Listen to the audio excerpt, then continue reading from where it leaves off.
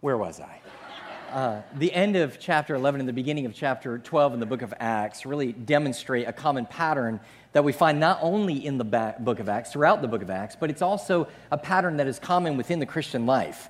See, at the end of chapter 11, the church was experiencing just incredible success. They were doing everything that their Lord and Savior Jesus Christ had commanded them to do. They were scattering the gospel. They were embracing new believers. They were making disciples. It's one of those periods that you look back on and you begin to say, that was the best of times. Well, immediately after this, at the very beginning of chapter 12, we see a period that might be considered by the church as the worst of times. See, in Acts chapter 12, verse 1, it begins, "About that time, Herod the king laid violent hands on some who belonged to the church. He killed James, the brother of John, with a sword, and when he saw that it pleased the Jews, he proceeded to arrest Peter also." So there we see that cycle again. At one moment, the church is experiencing unprecedented success, and in the very next moment, they find themselves reeling from the loss of James and the imprisonment of Peter. Again, it's kind of a reminder or a picture of this cyclical type thing that we see within the Christian life of constant highs and lows. At one moment, we are experiencing these incredible highs. At the next moment, we seem to be experiencing sometimes unimaginable lows. It's kind of like going on a dream vacation that you've chosen to spare no expense. And you go on it, and it's amazing, and that's the high, only to come home and receive the Visa bill. And at that moment, you see just exactly what it means to spare no expense, and that's the low.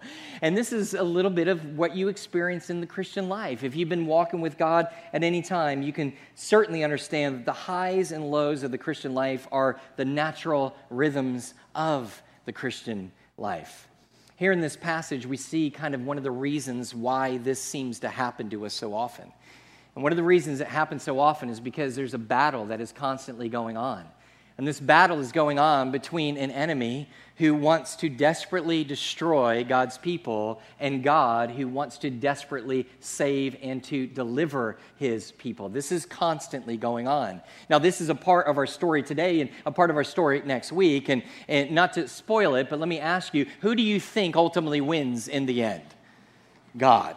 Yes, God always wins. John Stott, in his commentary on the book of Acts, is so helpful when he writes this. He says, "Indeed, throughout church history, the pendulum has swung between expansion and opposition, growth and shrinkage, advance and retreat." In other words, ups and downs, although with the assurance that even the powers of death and hell will never prevail against Christ's church, since it is built securely on the rock. Amen? And so we know that. So here's where we find ourselves this morning. There are some of you rare creatures that are experiencing the highs of the Christian life right now. Everything is going awesome. Everything is going incredible. And we love you. We don't hate you for that. We praise God for that. And here's the only advice I can give you is enjoy it while it lasts, right? Enjoy it while it lasts. Now, for the rest of those, you might find yourself maybe in more of a low time. And I don't mean just low because there's a lot of difficulties happening inside of your life. I mean low because specifically in your life, you actually feel and sense and see the attack of the enemy against you, trying to destroy you. And it's very real. It's different than just having a bad hair day. This is something completely and utterly different. And I think this morning, before we take the Lord's Supper, I think I just want to remind you again of John Stott's word and really the teaching of the Word of God this morning, that you can be assured that even the powers of death and hell will never prevail over Christ's church. It will never. But in the meantime, what do? We know that Christ is victorious. We know that he's ultimately going to be victorious. He has won the war. But we know that there is progression. It's going to take us a little time to be able to get to that point where we actually live within that reality. So what do in the meantime? I think in the meantime, we remember two very encouraging truths. Two things. First of all, we remember the superior power of prayer. We remember the superior power of prayer. Now, the Herod that's mentioned here is actually Herod Antipas. It's not. He was the grandson of Herod the Great. And apparently, he began to make a practice of persecuting early believers, and he did it because it seemed to appease and to please the crowds. And not only the crowds, but of course the Jewish leaders. And the more that he persecuted, the happier they were. And so he was not only persecuting the lay people of the church, but also the leaders of the church. We see him destroying James, who was one of the apostles, one of the 12 disciples of Jesus Christ. And so the crowds were excited about that. They were loving him because of this action. And so he began to think to himself, well, if they love that, then certainly if I get a hold of Peter, the leader of not only the church, but the leader of these disciples, I arrest him, imprison him, and put him to death, then they're really going to love me. So he arrests him, but there's a little bit of a problem. He can't take them to trial and he can't kill them because he arrests them during the period of really the Passover in the Feast of Unleavened Bread. And according to Jewish law, a Jewish person especially, was not to be tried or put to death during this particular festival, these holy days. And so he doesn't want to anger the people, so he decides that he's going to wait. And so he sits back, puts him in prison, and he waits patiently for this time to be over. Now, you have to know that the religious leaders were all grins and giggles over this. They loved the fact that now the king was in on this, and now they were going to arrest Peter, and they're going to place him in prison. And they're excited, but yet they're nervous at the same time. Why? Because they know it's pretty easy to arrest Peter, pretty easy to get him in jail. It's just hard to keep him in jail. Because there's been 2 times already in this story of ours in the book of Acts that they've placed him in prison, and immediately he seems to get out. The very first time in chapter 5, he's placed in prison, and a very unlikely hero comes to the scene. A man by the name of Gamaliel begins to preach to this group of Jewish leaders and says, I think the best thing for us to do is just let it go and let God determine whether he's of God or not. And he's out. That couldn't have made those religious leaders very happy. And then again later on, he finds himself in prison. He's arrested for preaching the gospel in the temple. So they put hands on him. They put him in jail. And the next morning, before the spiritual leaders, religious leaders can really drink their morning coffee, he's already back at it, been rescued supernaturally by an angel. And so here they are again. And so perhaps, the Bible doesn't say, but perhaps maybe they make this known to Herod. Hey, Herod, he's a slippery one, man. You got to watch this guy. Tells him what happens. And so he begins to do his due diligence to make sure that he remains. The Bible says that he takes 4 groups of soldiers. And the whole idea is that each of them would really serve for about 6 hours at a time. And then a new group would come in, all to remain fresh. During the night, they would serve for 3 hours, making sure that they stayed awake and aware of what was ultimately going on. And within this prison cell, one soldier would be bound to Peter's right hand by a chain, the other to his left hand. And then outside of that locked prison cell would be 2 more guards that were stationed to make sure that nobody got in, and especially to make sure that nobody got out. And then on the outside of that, there would be a massive iron gate that would ultimately lead to the streets there in Jerusalem. And so you imagine as he makes all these preparations and he uses everything in his arsenal to make sure that he secures Peter, that he had to be thinking, now that ought to do it. That ought to be enough. But we find out that it wasn't. All the odds were stacked against Peter. It wasn't just the religious leaders after him and the crowds after him. Now he has a king that is after him, which means he has all of the power, authority, swords, guards, and prisons imaginable to be able to use against God's people. And God's people have none of those things. But they do have one thing. They have the power of prayer. The Bible says in verse 5, note this, so Peter was kept in prison, but earnest prayer for him was made to God by the church. Little did Herod know, as he was sitting back thinking everything was secure and everything was good, didn't have a care in the world, there was a small group of believers who had gathered together in a house in the city of Jerusalem, and they are praying earnestly before God for the release of Peter. And they're praying and they're calling out to God for this. And here's what I would call, this is what I think the Word of God is trying to lead us to understand and to do.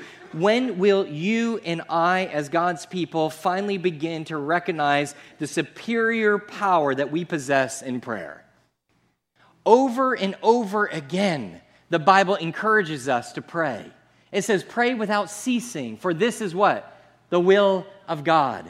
In all things, through prayer and supplication, make your requests be known to God. The effectual fervent prayer of a righteous man availeth much. Jesus comes to his disciples and he says, now listen, I'm going to teach you specifically how you ought to pray. And then he begins and says, when you pray, meaning that Jesus just assumes if you're a believer in Jesus Christ, prayer is going to be a regular part of that spiritual life, a regular part of that Christian life. And so he calls us to pray, but even though the conviction of the Word of God is that believers will pray, the believers oftentimes don't share in the same conviction.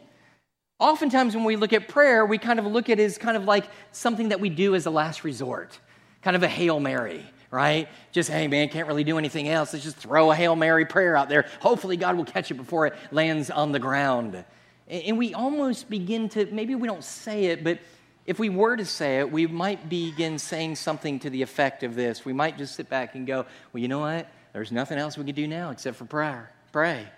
Man, look, we've already tried to do it all ourselves. All of our power, all of our energy, all of our wisdom has been used on all of this. Now I guess we're just going to have to depend on God. Well, that's probably a pretty good thing to do from the beginning, right?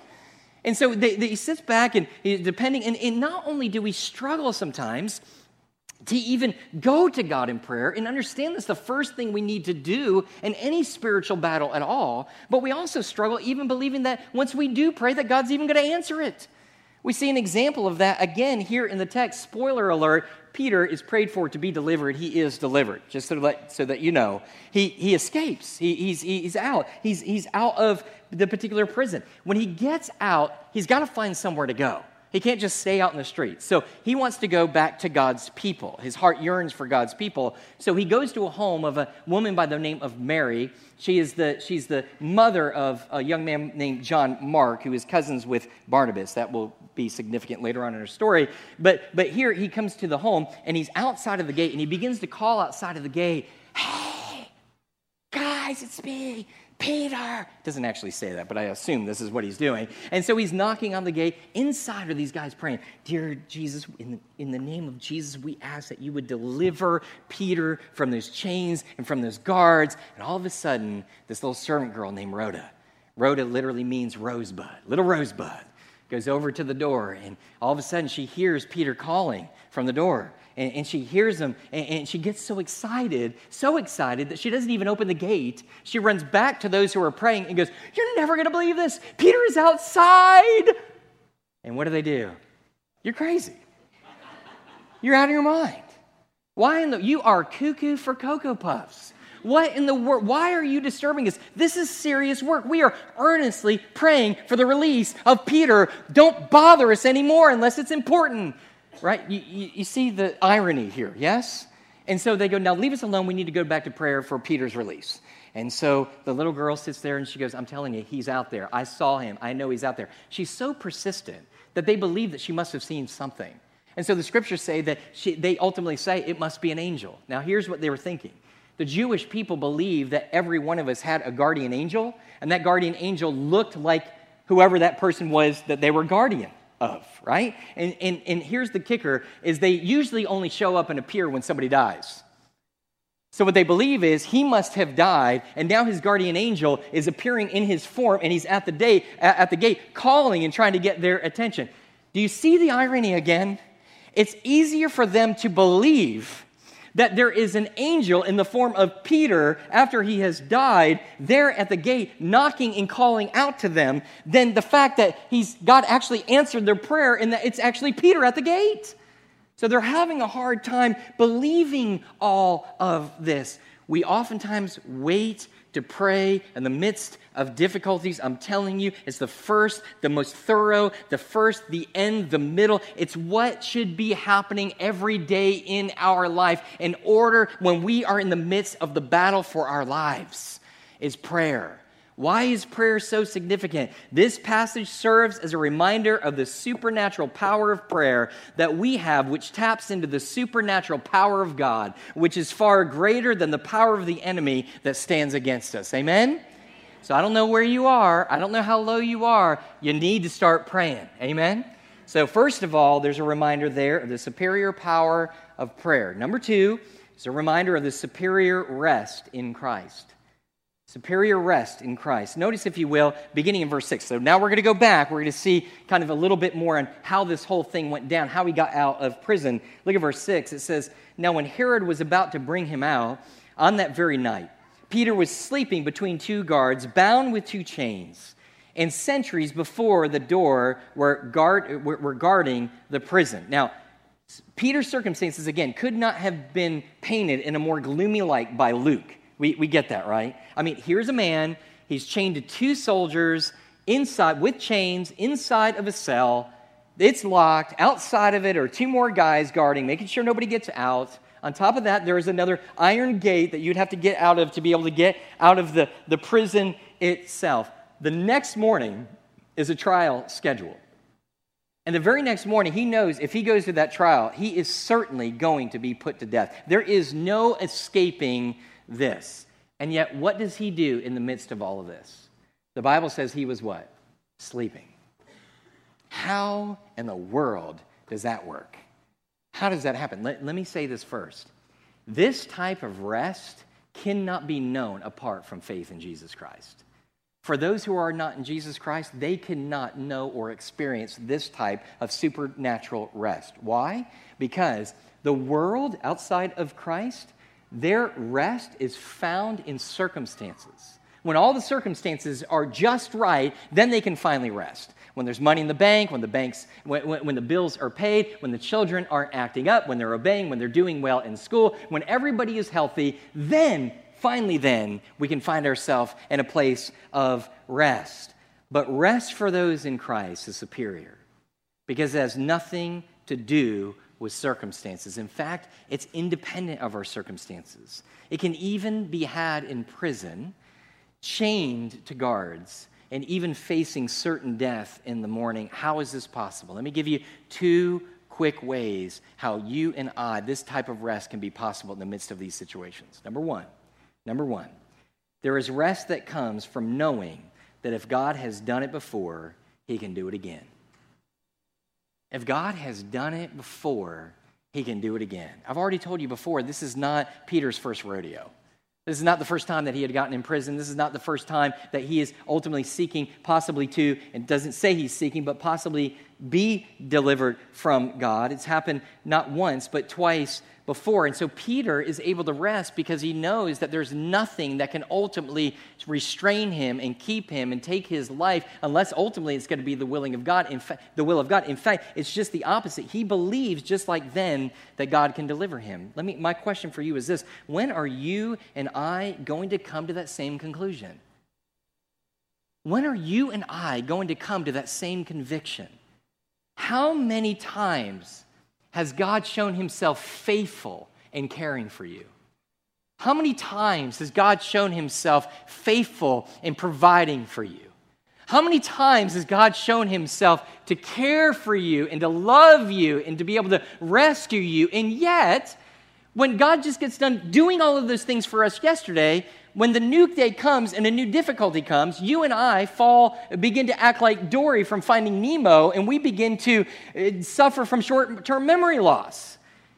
We act as though we've never been in this situation before, that God has never extended his grace, that God has never ultimately delivered us. But the rest of God, this type of rest that we see here, can never be had until you and I start perpetually reminding ourselves of all that God has done in the past and be assured that God can do it in the present. Amen? Number two, second, there is, and we got to hurry, the Lord's Supper, got to rush through this as fast as we can. Second, there is rest that comes from knowing that if God does not deliver us, it is because he has something better for us. See, I think there's a mistake when we come to a passage like this, and it's a fine line, but just follow me for a second. The temptation is to be able to jump into this and to be able to go, who am I in this story? I'm Peter. I am definitely Peter. I'm going through difficult times. I'm going through hardships. I need God to be able to forgive me. I need God to be able to rescue me. He did. Therefore, I am absolutely convinced that God will deliver me. But there's somebody else in this story. Do you remember back in I think it was verse 2, earlier in, there's another man by the name of James. Did you catch that? James, too, was an apostle of Jesus. He was a disciple of Jesus Christ. But guess what? He wasn't delivered. What was he? He was killed by the sword. And so both of us could sit there. So the question for you and I is, which one are we? Are we James or are we Peter? The answer is we could be either. We could be either. But the question is this: which one was truly better off? Was it James or was it Peter? Which one? Well, it depends on how you answer that. If you're answering temporally, from just the physical perspective that so many Christians get wrapped up in, then we would sit there and go, Peter, man, he didn't get sliced in half. He's definitely got it better. But if you're thinking spiritually and long-term and full eternity, you sit back and go, well, James has got it much better. Why? Well, in the words of Paul, what he would say is he would look at Peter and say, to live is Christ. But for James, to die is gain. For the very thing that he lived for, he now gains. So here's the question. Can God deliver you out of difficulty? Yes. Will he deliver you out of difficulty? Yes, unless he has something greater for you. What I mean by that is it might not be, some people automatically are thinking, okay, well, I wanted that boat and I missed out on Craigslist and I can't get it now. And so but you know what? Praise God. God's got it something better for me. You know, there's a car, and I missed out on that car, man, just a little bit. And, oh, man, it just kills me. I just can't get over it. But that just means God's got me a Lamborghini somewhere for the same price. I know it's good. It's not what we're talking about. I ask you not to think like the world. I ask you to think like the children of God. And the children of God, the reason that it's much better is because sometimes God doesn't deliver us and allows us to remain in the midst of these difficulties and these hardships, because what is better is a greater faith in Christ. When we remain in the difficulty and he doesn't immediately rescue us from this, what it does is it builds your and I relationship with God as we become more dependent than ever. We become so dependent because of the difficulty that without it, we would have never grown in Christ as he had desired us to be able to grow. That's what I mean by something greater. Suffering in this world, or escaping the suffering in this world, is not greater than you and I being transformed in the image and likeness of Jesus Christ. So 2 things we ought to remember is simply this, that we remember the superior power of prayer. We pray, and we pray, and we pray. And it's not something we just add on at the end. It's something that we as believers in Jesus Christ are defined by.